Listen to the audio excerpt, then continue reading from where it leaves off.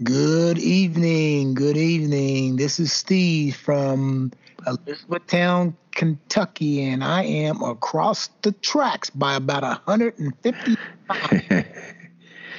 Yeah, and I am Wayne, and I'm also across the tracks, but I'm a little bit further than you, my friend. Yes, I'm sir. probably about 1,500 miles or so Yeah, from you where would know. we. Yeah, I would know because I've driven it a lot of times, but we're a good distance from where we started from, but we always manage to come back and get into it. Like you say, we're just two small town guys from Elizabethtown, KY. Yes, sir. That's us. That's us. Trying to hold it down. Yep. Talk about topics in which we have a little knowledge about sometimes, a lot of knowledge about at times, and sometimes no knowledge at all on some things. But that's how we hold it down here on the Across the Tracks podcast, and we hope that we can give a little insight, throw a little knowledge out there for you, and maybe spark an interest. If not, then we're going to do it for our own sake because I think this is episode 133. 133, man. Yep, yep. Wow. Yep. That's it, brother. I got some miles on this thing. Got a little bit. We worked it out. We've had good times. We've had bad times. We've been able to go every week, 4 weeks, and then there's times we've been missing a few weeks. But that's, life moves on, and there are things that take place in our lives that we can't avoid. So sometimes we can get them in, sometimes we can't. So that's all part of it. Yes, sir. Yes, sir. That is it. Yep. Yes, sir. All right. What we got on tonight? We got at least 4 topics. Yeah, we got about 4 items we want to talk about tonight. One is the governor's race down in Louisiana. So changing of the guard down in Louisiana. So we want to chat a bit about that. Also want to talk about the fact now we're getting closer to Israel and launching a full-blown ground assault into Gaza. So that situation continues to evolve. Want to talk about the shit show that is the Speaker of the House race. My man, Steve Scalise, he withdrew himself here over the weekend. I think it was Friday night or something like that. He withdrew. Yep. And now Jim Jordan is up for Speaker of the House. So we want to talk about that. And then wrapping it up, we got a few memorials we want to talk about tonight, a couple of folks from the entertainment world. And we also want to talk about a young man from our hometown, man, that transitioned this week. So. Yep. That's what we got tonight, my friend. Okay. All right. Well, let's let you kick it off. Let's talk about the Louisiana, and that's where the Johnsons, my dad's family's from. Yeah, that's your family there. Home of Louisiana. Yeah. And the family goes all the way back to the plantation in Dularge Parish. Yeah, got roots there. So got roots. Yeah, so the current governor is John Bel Edwards. He's been the governor since 2016, I believe. Mm-hmm. And he has lost his bid for re-election to a gentleman named Jeff Landry, I do believe is his name. And Jeff Landry, he's a MAGA guy, endorsed by Orange Julius Caesar. He won the governor's race, and he will be in the governor's mansion here when this term expires. So people are upset, one, because he does have some roots to white supremacy, has been rumored. He's a Trump guy. But the thing that has a lot of people upset, especially in the black media, is the fact that only 17% of black voters in Louisiana turned out to vote. Mm. And they're like, had black voters turned out en masse as people thought they would, Jeff Landry would have never got elected. And so people are like, okay, what is wrong? What is wrong with the black community? And the fact that we sometimes seem apathetic about voting. And it's when we need to show up to keep people who somewhat have our best interest at heart, because they seem to be an advocate for our community, we don't show up to support them. And in this case, John Bell Edwards was going to lose his governorship to a guy that sure as hell don't have any interest of the black community on his agenda. So that's been buzzing all day on a lot of the talk shows on Sirius XM, especially from the black perspective. It's like 17%. Are you kidding me? Mm. You know, and, you know, that's that case. We've got a race coming up in our hometown here. November, there's going to be election for the governorship. Andy Beshear is up for re-election, and he's being challenged by Daniel Cameron. And so we got to implore our folks in Kentucky, especially our hometown. If we got relatives in Louisville, Jefferson County, Fayette County, wherever, black folks need to vote to keep Daniel Cameron from getting elected, because he damn sure don't care nothing about the black community in Kentucky. So it pisses me off, man, because he has these commercials on all the time, and I'm there. So I see these commercials, and they're painting him as this individual who cares so much. And it's like, dude, those of us who know who you are, because he's from E-Town. Yeah, that's what I know. I saw commercials this weekend when I was at EKU. Okay. I'm like, dude, he's from E-Town. So it's like, you couldn't even stand up for a young black woman that was brutally murdered in her home. You couldn't even stand up for her. So I don't know why people want to trust that you're going to stand up for the black community, interests of the black community in Kentucky. You're not. So that we need to vote, man, and we need our community. We need to take this seriously, man, and come out in mass as a community and vote for people that seem to have our best interests at heart. We cannot not show up. With that, I'll throw it over to you. Yeah, it's a shame. You think 17% of the black community came out to vote? Mm-hmm. I mean, demographically, I would say there's a large amount of black voters in Louisiana. Absolutely. You know, Absolutely. I would say that probably have to check for certain, but I'd say at least 30%. Yes. You know, and only 17% showed up. 17%. Only 17% of the eligible black voters showed up to vote.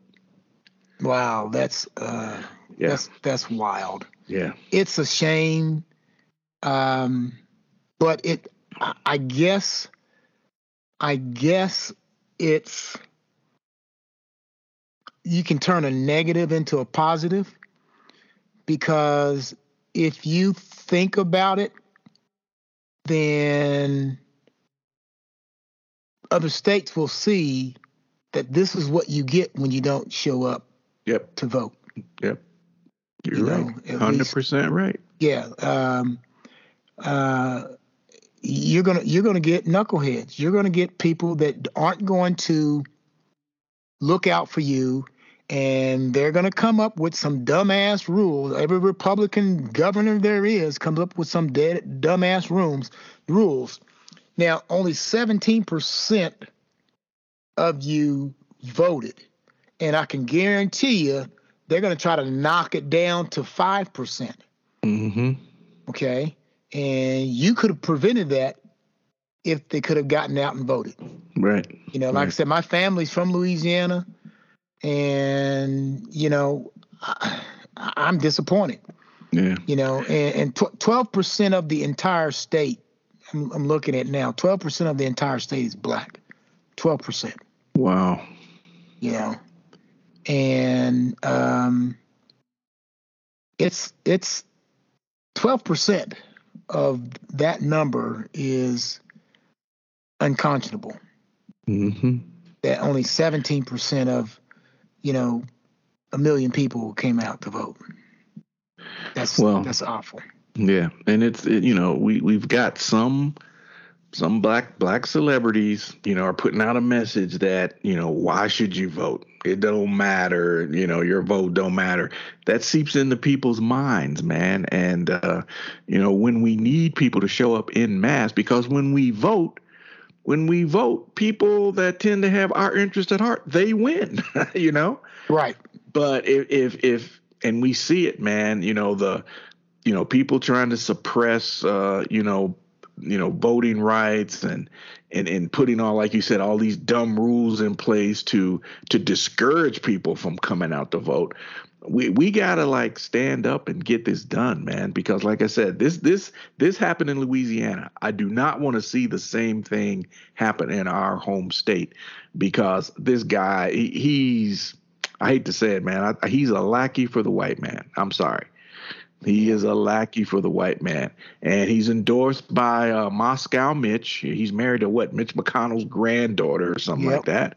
So you know what's up with that.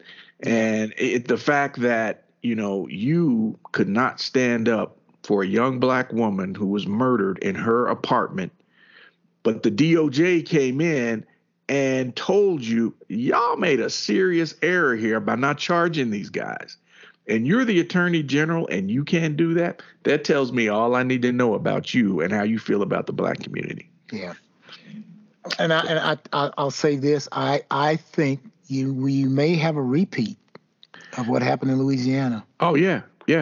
And it's sad to say it, but, when you are a Democrat in a red state, which has been gerrymandered to where in which they're never going to lose a majority, then you become apathetic. Yep. Why vote?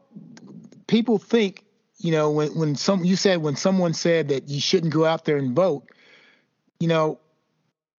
we want to take, and I think human beings want to take the path of least resistance. Yep.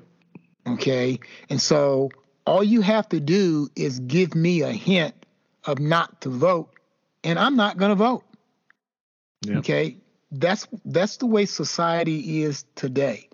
Mm-hmm. People, this is my own personal opinion, people don't want to work hard. Right. People don't want to get out there and put in the time to do things. I think most people would like to take the easy way of getting things done. And if you tell them that your vote's not going to count, so why should you vote? Then they're going to say, well, hell, I'm not going to vote. Right. I mean, it's frustrating. I know it's frustrating. It's like living in Indiana. I'm not saying I'm a Democrat or Republican, okay? But living in Indiana, there are no Democrats in any offices anywhere hardly, except the mayor, okay? And the mayors of most inner cities are always for, or they are black, because all the white folks have moved out to the suburbs. Mm.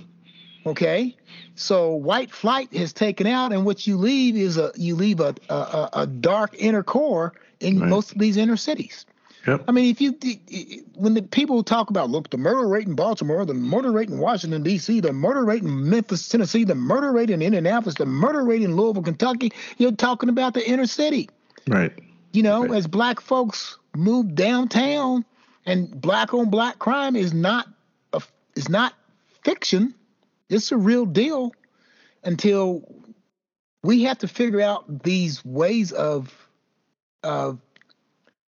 talking to one another and not using weapons as a method of getting back at somebody or putting emphasis on something. Then it's never going to change. You've heard me say this before. I believe that all these guns that are out there that these Republican states want is designed to eliminate black voters. They're killing one another off hand and foot. That's one less black person that's going to vote. And most black people vote Democrat. So that's one less vote that we're going to get. Yeah, I would tend to agree with you, man. It's a sad state of affairs, man. I don't know, man. It's just, things just seem to be going downhill at a rapid pace. And you get discouraged, when you hear about things like this. When I heard this story that, only 17% of eligible voters came out to vote for John Bel Edwards. I'm like, what the hell?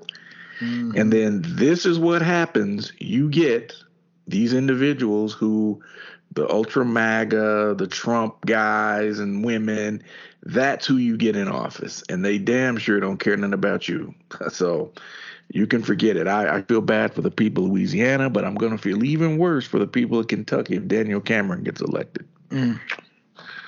Because we don't live there. Money. These mega Republican people are pouring in big money into these races. I didn't see one commercial when I was at EKU over the weekend that had Andy Beshear in it. I've seen that there's a couple. There's a couple he's got basically rebutting what the Daniel Cameron commercial has said. Right. Because they're trying to paint him as this individual who endorsed transgender issues concerning transgender kids. I mean, they're playing up, he's for transgendered, this or that, and he's a leftist and all this other foolery. That's the commercial they've been running. The only commercial he has is to rebut that. And it's like, okay, the Democrats have a communication problem. They have a communication problem. And then they wonder why they don't get people to come out, because people don't know what the hell you're doing. Right. Like right now, a lot of people are not touting, the Democratic National Committee is not touting the good things that Joe Biden has done for this country. And you people are already putting it out there. Man, don't vote for this dude, man. What has he done for the black community? What has he done for you? He's old. He does that. The Democratic National Committee needs to have something going every day touting the good that this guy has done, and also what's really going on the other side. Tell the truth about who these people are that want to take his place. Tell the truth about what they haven't done. And that's not happening, man. So it's not just the presidential, it's these local elections. The Democrats, they do a poor job of communicating what's really going on with their candidates and what they've done. I think the biggest thing is that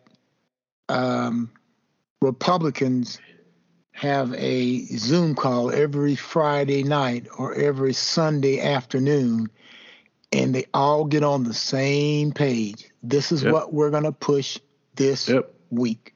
Yep. And it goes from the local all the way to the national and vice versa. Yep. These are the talking points. Yep. This is instead of their newsletter is here's this week's talking point. Yep. You're going to push this issue, and they go out there and they do it. That's the only place they have discipline is pushing a talking point. Yep. And then you have Fox News or News Nation or Truth whatever, and they are pushing the same thing. So those people that listen to those or watch those programs only hear one thing. They're not gonna.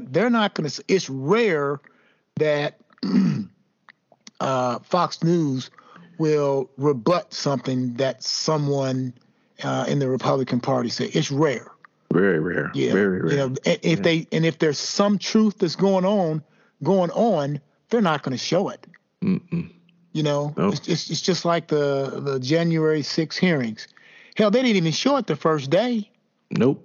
And evidently somebody got upset and said that why aren't we seeing it? And then they started putting it on. But then it was on, but the talking heads were talking over everything and spewing out a whole bunch of crap that that they were trying to say to keep their listening audience happy. And the other thing, Wayne, is the fact that we only want to listen to what we want to listen to.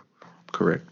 We don't get to see the other side. We don't tune into the other people. And we don't push the issues.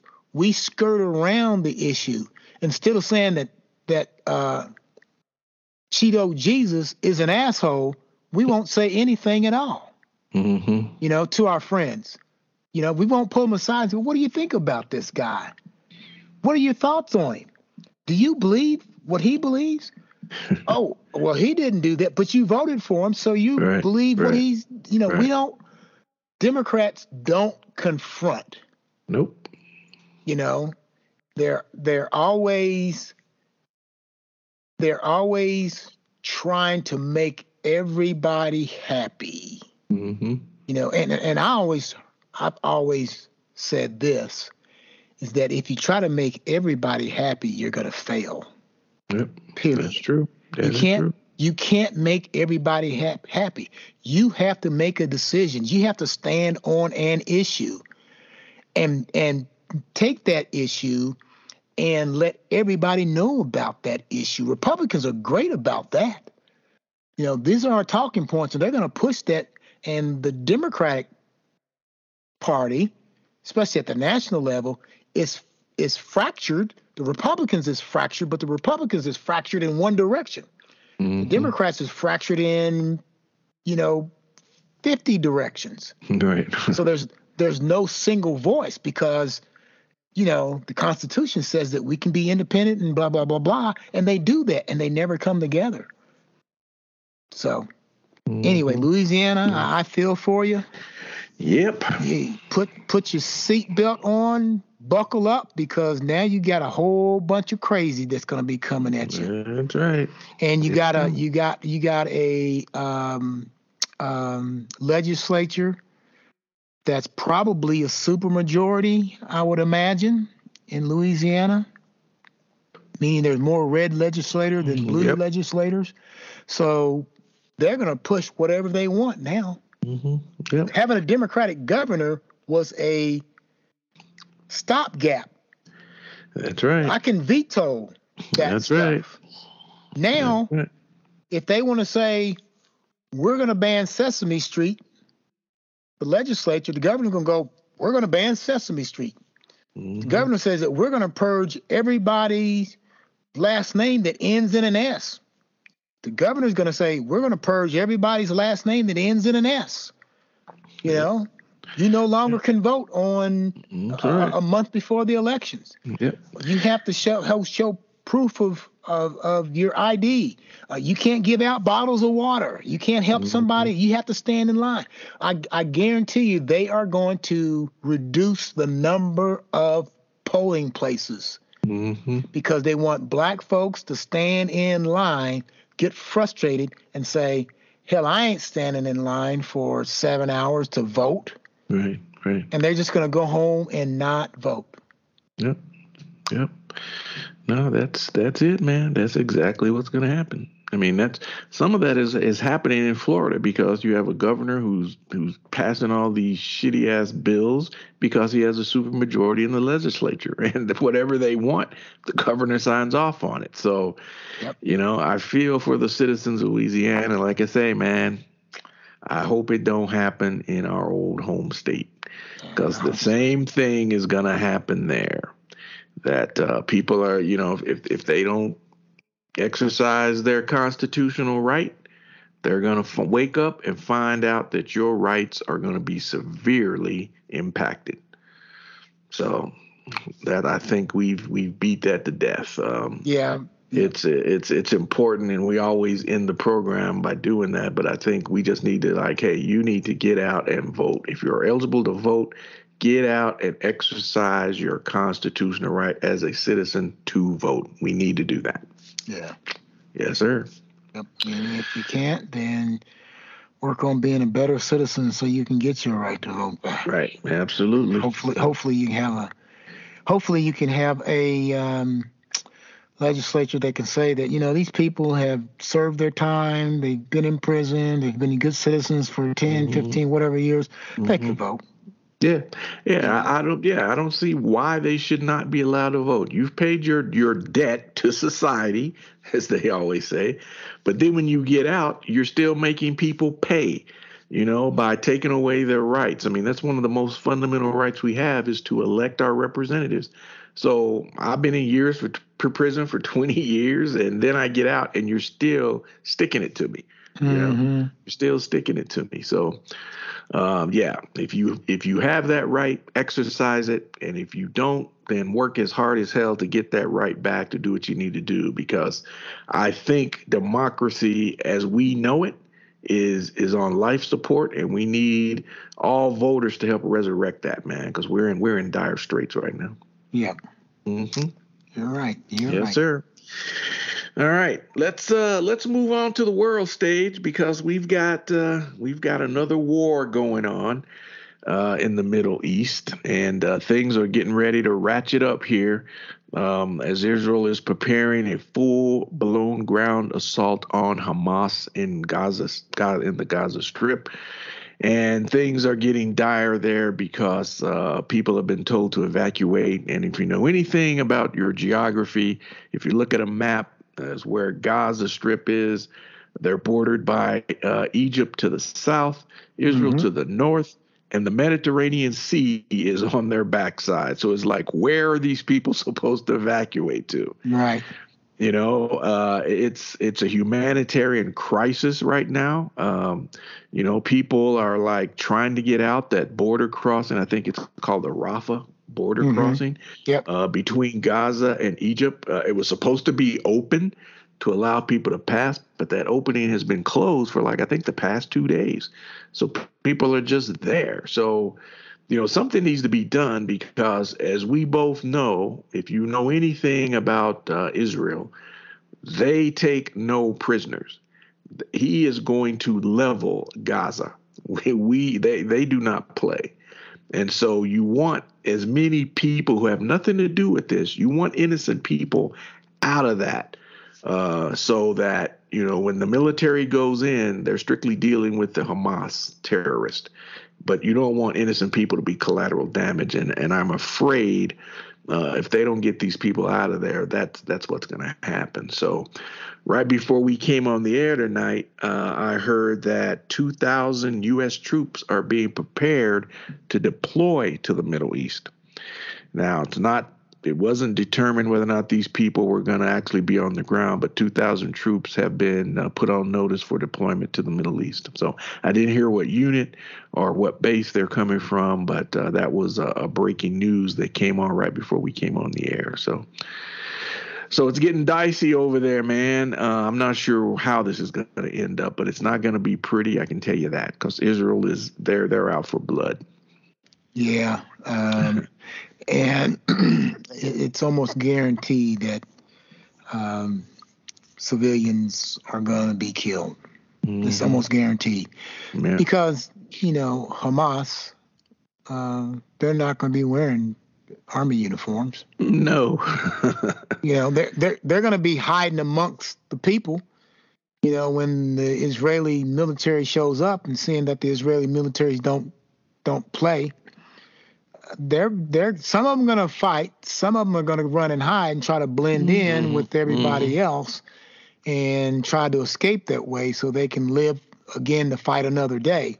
And so right now the Israelis have cut literally all the power, and there's no water. Nope. And they're kind of treating Gaza like Putin treated Ukraine. They're just taking out all these suspected Hamas, Hezbollah, I should say. Yeah, Hezbollah, Hamas, sanction houses and so on. You know, they're leveling them. So they're warning people that, you know, if you're in northern part of the Gaza Strip, you need to go south. Yep. Because we're going to come in and we are going to put ourselves between Lebanon and the Gaza Strip, because we don't want you to escape into Lebanon. Egypt in the south is not going to want them to go there.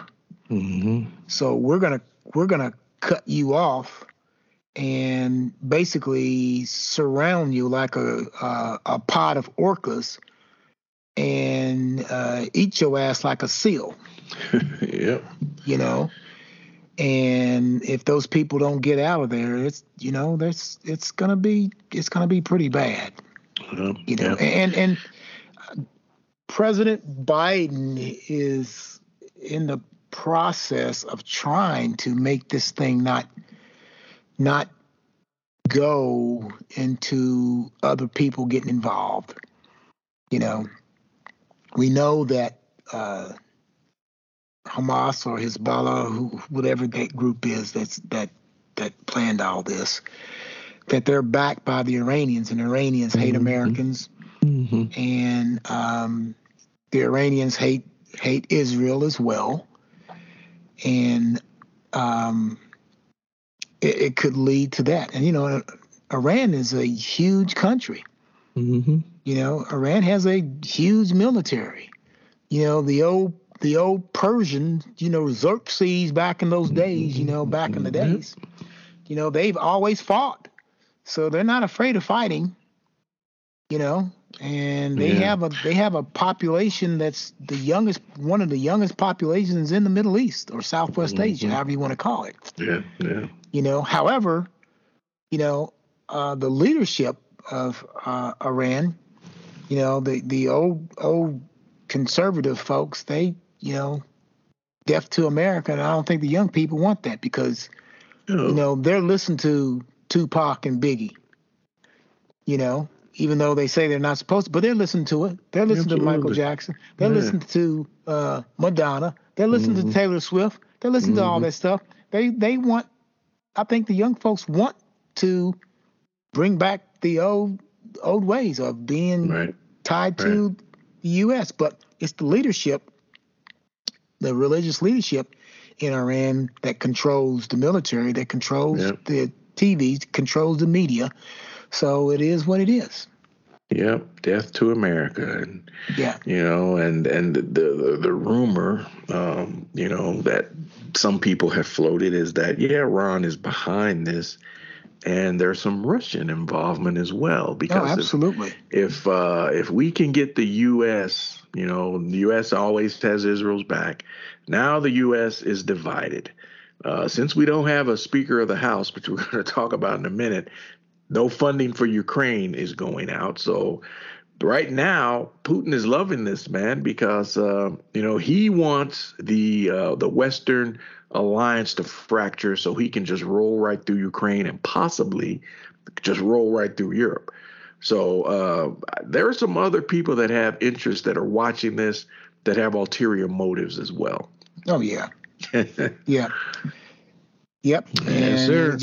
We have to, hang in there, and I think in this situation we're going to have to be all the end all to everybody out over there. Yes, sir. Yes, sir. And those troops that are, being called up just in case,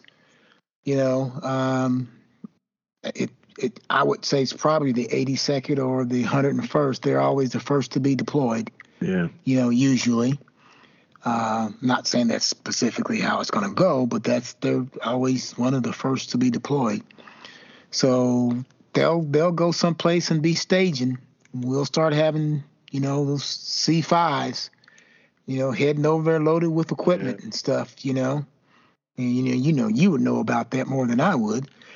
And C-130s heading over there. We're not going to be over there without, being able to protect ourselves.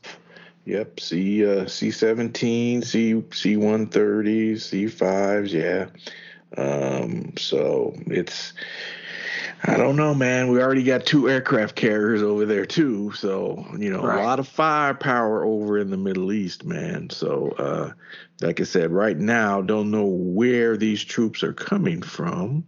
But like you said, my guess is probably the 101st or the 82nd. Not sure, but that was, when we came on right before we came on the air. That was the thing, man. What was happening? So we just, I don't know, man. We need to pray that this has a peaceful resolution, and that a lot of innocent people do not end up getting killed in this thing, man. So. Yeah. And one other thing before we transition to something else is that all of the people in Gaza don't hate Israel. No. Okay. So there has to be some way to allow those people to control themselves.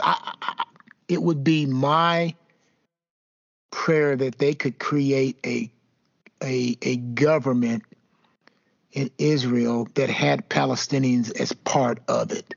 Yeah. You have, I think the government's called the Knesset, I think. You have members that are Palestinian that's part of the government. You can't have a democracy unless everybody is represented some way. Right. They got their own governor and their own leaders and so on.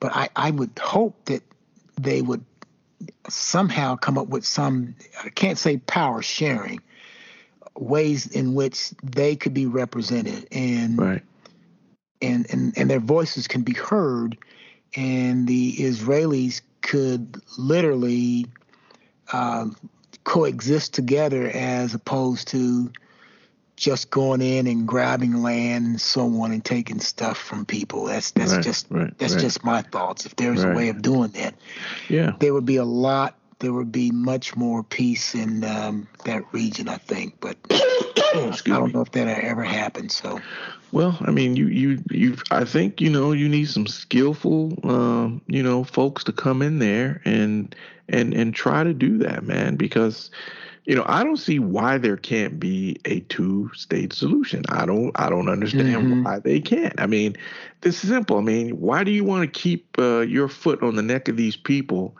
Keeping them pinned into this little area, like people say, this is the biggest open air prison in the world, and treat people like this. And then you got idiots in our country like dumbass Ron DeSantis, who said all Palestinians are anti-Semitic. I mean, he just painted all these people with a broad paintbrush that they're all anti-Semitic. Like I said, no, all these people do not hate Israel. They do not. And the story needs to be told from both sides. You know? And right now that is not what is happening. So yeah. And speaking of DeSantis, Lynn, I was out doing something today. I think I went over and played pickleball and come back. He goes, did you hear what he did? I went, who? He goes, that idiot down in Florida. I said, DeSantis? He goes, yeah. He sends a plane over there and brings back 95 Palestinians. And I went, oh, he did? Yeah, yeah. I said, what was the purpose of that? It's amazing that he can spend the taxpayers' money to do that. He can spend the taxpayers' money to send, immigrants up to New York, and then he wants to bring in these special immigrants into Florida. As a taxpayer in Florida, I would be a little bit pissed off. Yeah. Not that it's not a humanitarian thing. It's the right thing to do, but he's only doing it to score points. He's not doing it because he's not doing it because he's doing it out of the kindness of his heart, kindness of his heart. No. Hell, the way he acts, sometimes he's anti-Semitic. Right. I mean, if you're gonna paint everybody with a broad stroke that all these people are anti-Semitic, then okay, why are you going over there to help them? I mean, if you believe that and you make a statement like that, why are you sending a plane over there to bring people out? Why do you want those people in your community? He's an idiot, man. I can't believe that he even thinks he's got a shot at getting anywhere near the White House, because he's an idiot, man. Yeah. He's an idiot. Every time he opens his mouth, every time these people open their mouth, they show how ignorant they really are. And he's right up there at the top of the list with some of these other idiots, man. So, yeah, it's all for play, all for show, because he don't care, man. He's just trying to win some brownie points. Yeah. Yep. So speaking of idiots. Yeah, speaking of idiots. We're going to transition into what we talked a little bit about last week, and that is the fact that there's chaos within the House of Representatives. I'll let you kick that off with let's talk about a guy that people love to hate, I guess. Yeah, people love to hate because he's just that kind of guy, you know. But our lovely House of Representatives is still in chaos because we don't have a speaker. And the fact that we don't have a speaker means that nothing really gets done. No bills can be passed. No funding can be allocated. Basically, work has come to a grinding halt in the House. So the individual that the Republican convention voted on to nominate as Speaker, Steve Scalise, he's from down in Louisiana, I believe. He represents from Louisiana. He withdrew his name. I think it was on, gosh, what night it was, but he withdrew his name from Tuesday, Wednesday, I can't remember which one, but he withdrew himself from the nomination. That flipped the switch over to, like you say, a guy everybody loves to hate, and I think it's genuine because he's such an asshole. He is an asshole, and that's Jim Jordan to be the Speaker of the House. And he always comes across as being so smug about stuff, you know, and this is the guy who defied subpoenas because he didn't want to come testify before the January 6th committee, knowing damn good and well he knew a lot of information about what was going on because he talked to Orange Julius Caesar off and on throughout that day. But he defied a subpoena. And a few other things he's done, like starting this bogus impeachment inquiry into Biden with no evidence to support it. He's part of that. And a lot of other stupid stuff he's done just because he thinks it's cute and he thinks it's funny. But he's not a leader. And I think Liz Cheney made it clear. She made a statement over the weekend that if you elect this guy as your next speaker, the country is done. Because you know good and well it's going to be nothing but a shit show every day with this guy leading the Republican caucus in the House. He's despicable. That's why Hillary was right. When Hillary Clinton said that all these people supporting Orange Julius were deplorables, she was actually right. Mm-hmm. And people vilified her for saying that. But hindsight being what it is, she was 100% right. Because all these people now who are vying for power, Jim Jordan and Cruz and Hawley, all these people, they're despicable. They're deplorable. She was 100% right. And so he's trying to get enough votes to get him over he needs 217. But right now, there's some people who said, nope, we're not voting for him either. So it is hilarious, man. We look embarrassing to the rest of the world because we can't get our shit together in our own government, man. So I do not want him to become speaker. I wish there was some way that it could be worked out where Hakeem Jeffries could become Speaker of the House. And we might get something done, man. Yeah. So I'll throw it over. Wish. I wish, yeah. Yeah, we could only wish that saner heads would come forward, but that's not going to happen. No. I'm like you and praying that this idiot does not become the Speaker of the House, because he is an awful human being. All he's interested in is fast talking and trying to be slick. Mm-hmm. And pushing a whole bunch of bullshit agenda items. Yep. You know, as you mentioned, something about the impeachment inquiry. It was dumbass Kevin McCarthy who made the deal with the devil in order to become the speaker. You know, gave up all these incentives, and one of them was to vacate the House. And his ass only lasted 9 months. Yep. Only 9 months. Yep. You know, and then they said, well, we don't want you. You're out. Dumb son of a bitch. What an asshole. What a dummy. But he knew that. I'm thinking like, dude, I thought you were a pretty smart guy. So you agreed to all these, giving in to these people what they want, knowing damn good and well, like, you should have knew your job was on the line as soon as you cracked that gavel saying, I'm the speaker, you should have knew you were on timeout as soon as you did that. Because these people, as soon as you didn't give them what they want, they were going to vote your ass out. And you lasted 9 months. Yeah. So I don't think Jordan, they're like, dude, they're going to do the same thing to you. If you don't acquiesce to what they want, they're going to vote your ass out too. And this is going to be going on and on and on until, again, people come out and vote a lot of these idiots out of office so we can get some people in there that act like they got some sense. Yeah. I mean, he's an insurrectionist. Yes, he's an insurrectionist. I mean, I don't get it. And all these people that, that are in New York, places like that, and parts of California where, they're Democratic states and they're in a situation where their little area is kind of bluish. How can they vote for this fool knowing that a vote for him is a vote against them the next time they run for office? That's right. So he has corruption written all over him, man. Yeah. I think the best thing that can happen, which should be maybe it could be a blessing in disguise, that you have to choose somebody that is going to be fairly moderate and that will be willing to work with both sides. That's the only way we're ever going to get out of that. Yeah. Yeah.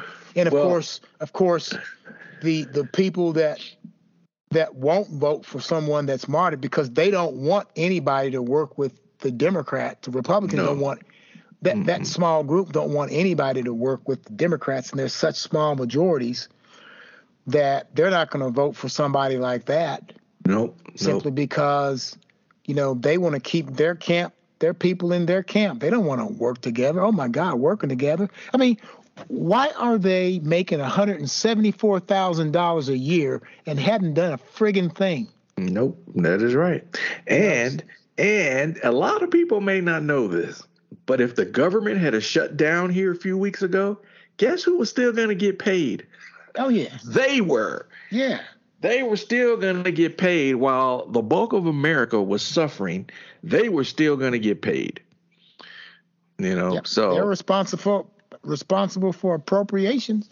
That's right. Hell, they're the only people that can give themselves raises. Yeah, they give themselves a raise. They haven't done it for a while, but of course, they don't need a raise. There's friggin' lobbyists that's paying all their shit anyway. They get a free trip home every week that's paid for by taxpayer dollars. Yep. You want to cut Social Security and Medicare, first start with yourself. That's right.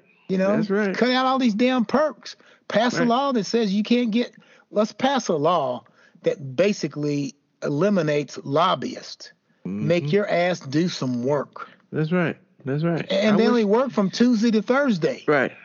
I wish I had a schedule like that, make $174,000 a year and only work 4 days a week. But I'm really not doing anything, except causing chaos, in the government, because nothing is getting done, and it's an embarrassment. It's an embarrassment, man, that here we are in a few weeks coming up. If they don't have a speaker here before long, guess what? November the 17th, government's going to shut down again. So what is that going to look like? It's sad, man, that here we are. And I pray to God that Jim Jordan does not get enough votes to assume that gavel, because it's just going to be chaos on top of chaos. Yeah, I agree with you, man.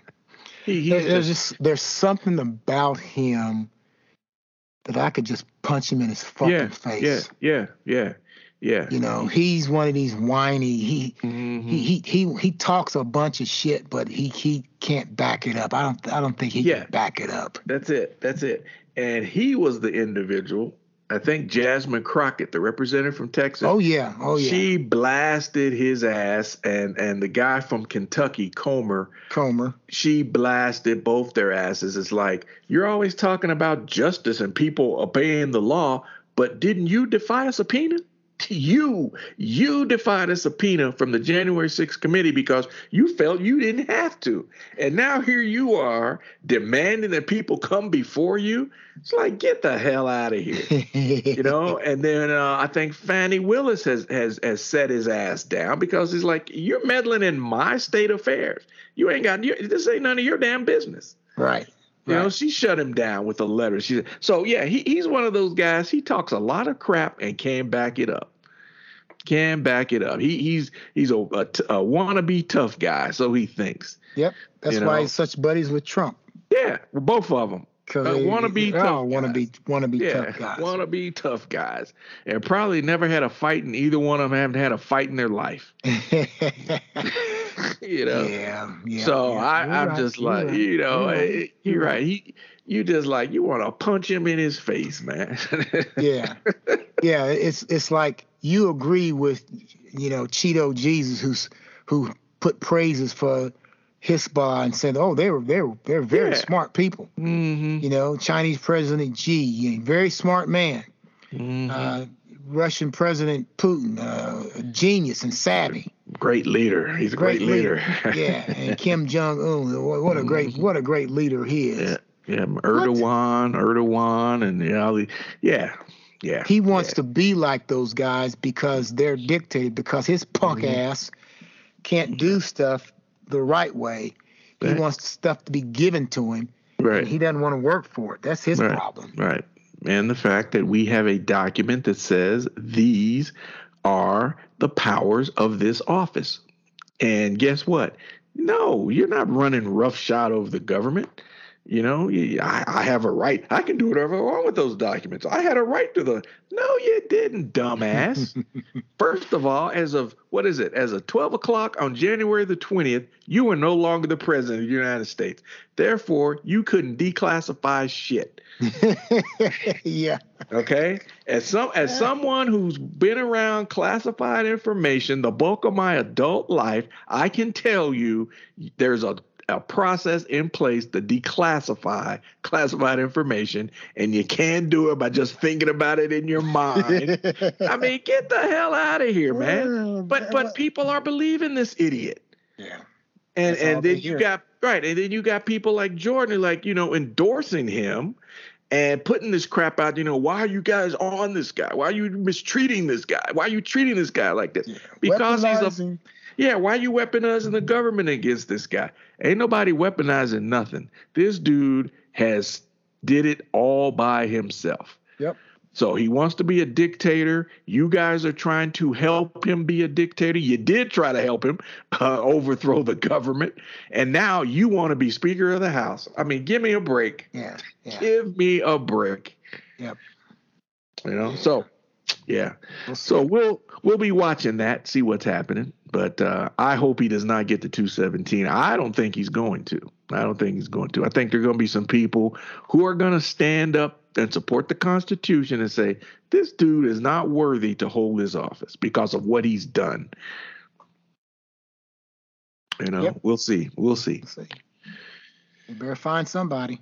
You're right. The clock's ticking. Clock is ticking. It's like Timex. That's right. Ain't nothing stopping because, work needs to be done, man. That's and, so we'll see. John Cameron Swayze.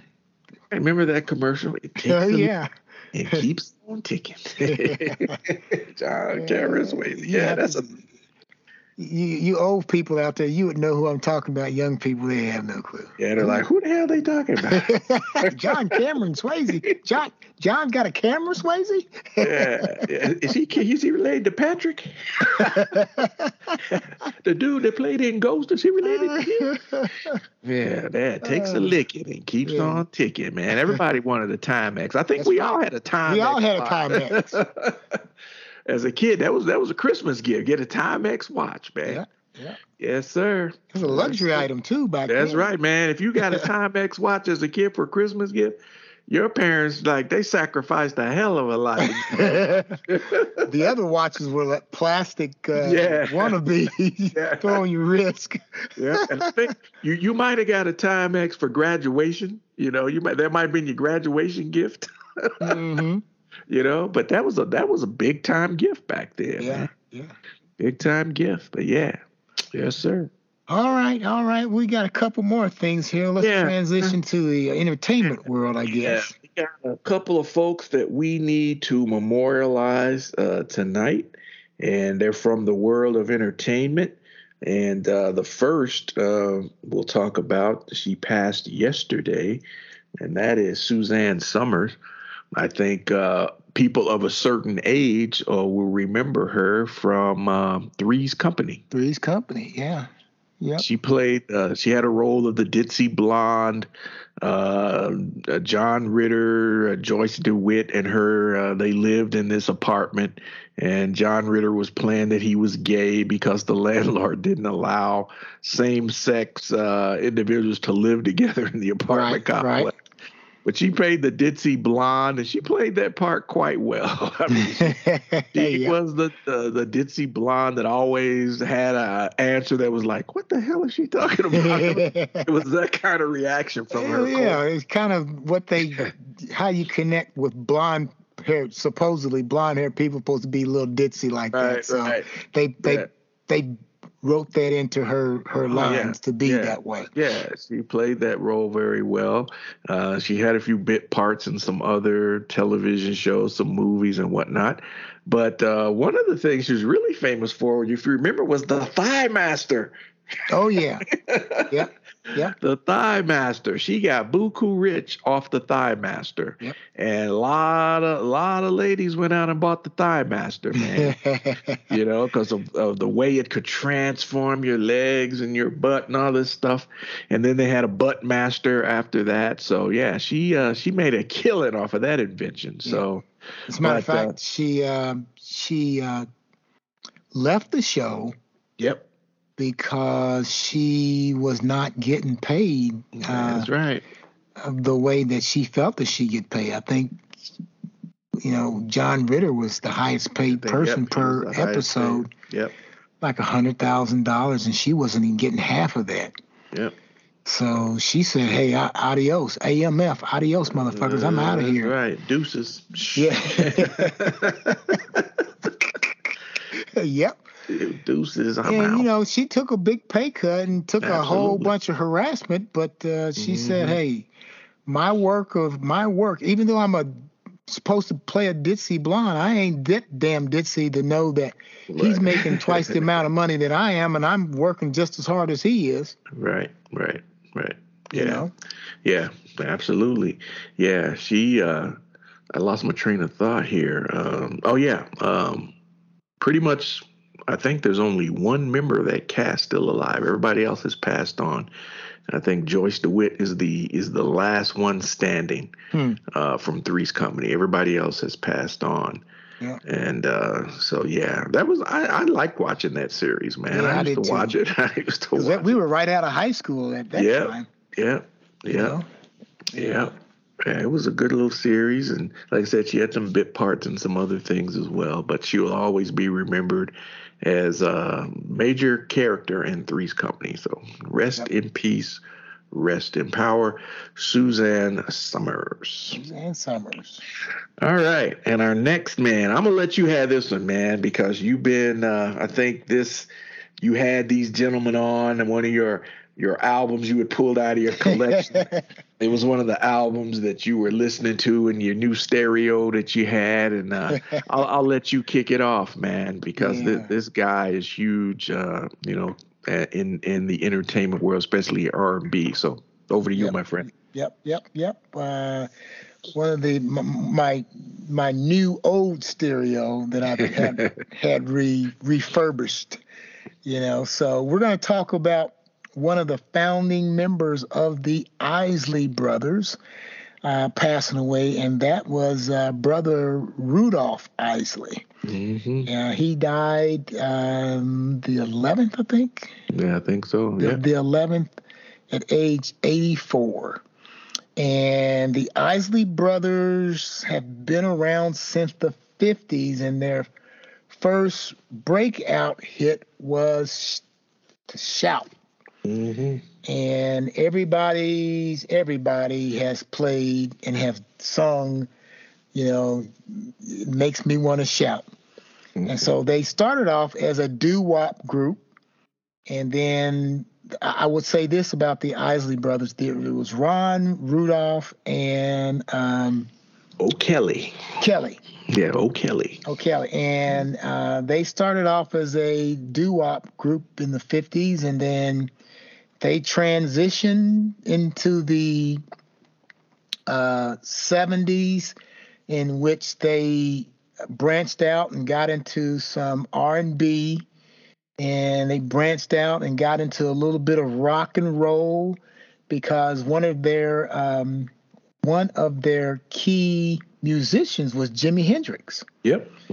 And Jimi Hendrix was responsible for teaching baby brother Ernie how to play the guitar. And Hendrix was their guitar player as part of the group. And then from there, they added a couple cousins, and then little brother Ernie joined. And then that's when we got to the T-Neck years, in which we've talked about before. Yep. And I think it was like 73, 74, in which they completely transitioned into a more rock soul group. Mm-hmm. And Rudolph was part of that. Now, there was a little family dust up when brother Ron, Mr. Big, became too big and tried to monopolize or trademark the Isley brothers' name. Yep. Okay. And so you can't just make that your name, when we started it as a kind of a cooperative. We all shared in everything. And so he sued his brother in order for him to stop Ron, Mr. Big, from trademarking the Isley brothers' name for himself. Mm-hmm. Yep. So yeah, he was I think was he the younger brother? Yeah, he was the older brother. Well, I think the oldest was O'Kelly was the oldest. Yeah, but he was the older than Ronald. Yeah, right, older than Ronald. Right. Yeah, older than Ronald. Yep. And he said, "Hey, you can't do that, man. My name should be a part of that. If you're going to trademark it, I'm going to get the same amount of ducats as you."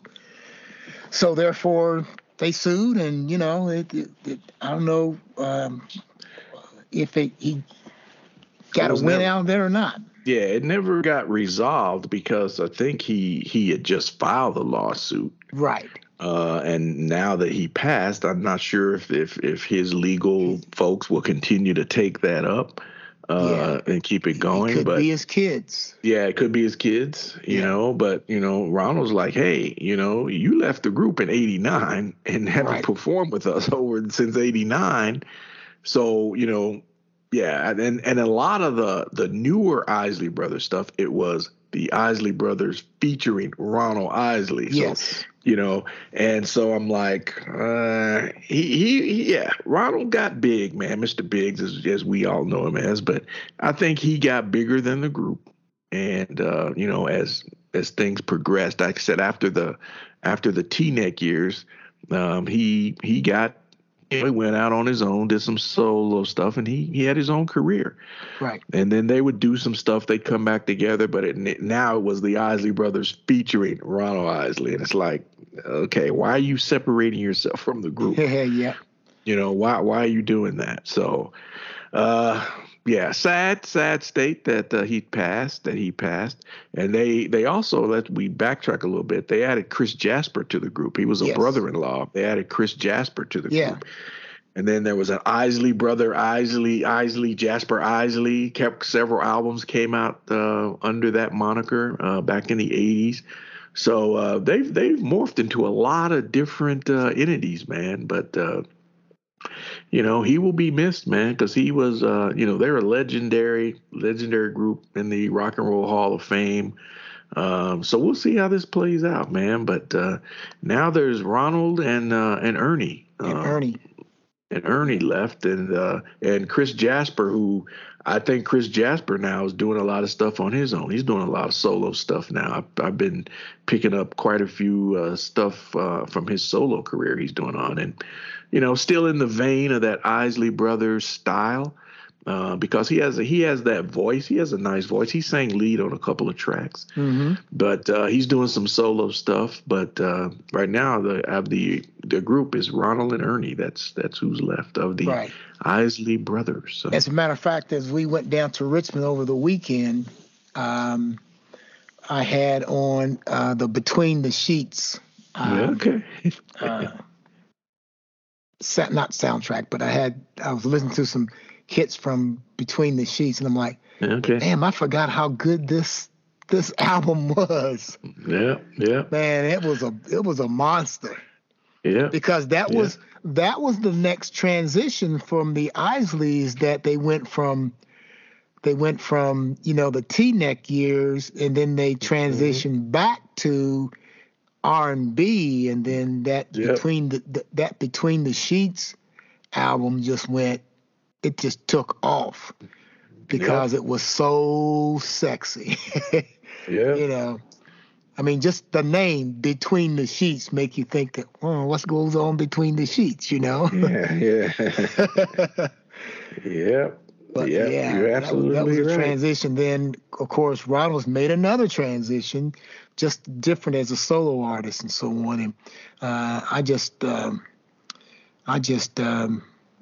every now and then I'll play the one that he and Ronald Ernie made recently. Oh gosh, let me think of it. Oh gosh. Oh God, it's probably not that old, but what was the last one they made together? Shoot. Ronald and Ernie? Ronald and Ernie. It'll come to me. It'll be too damn late. Then I like move your body. Okay. Yeah. Yeah, move your body. That's it. And that's pretty tight. Yeah, move your body. The Isley Brothers. That's it. Yep. Yeah. So, Yep. It reminds me of, because in my little, I have a playlist called Funky Dance Jams. Okay. And that's in there with Charlie Wilson and Shaggy and Naughty by Nature. Well, anyway. I digress. Yeah. No, I have one of those playlists myself, man. Yeah. All right. But he's a legend. Like I say, man, rest in peace, rest in power. One of the members of a legendary R&B group has transitioned, and so he'll be missed, and we'll just say rest in peace, rest in power, Mr. Rudolph Isley. Yep. Yeah. So I'm gonna wrap it up tonight, man. We lost one of our young man we grew up with back in E-Town, although he was a year or so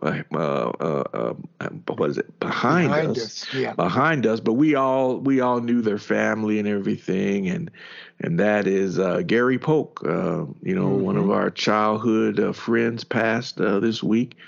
And they had a large family as well, man. They had a big family, and they were always involved in a lot of business. Had a lot of businesses that they had, whether it was trucking, they did worked on vehicles, all kind of stuff, man. So, but Gary, I think, graduated with my wife, and I think Steve was the next brother. We ran cross country and track with Steve, and I think Gary played football.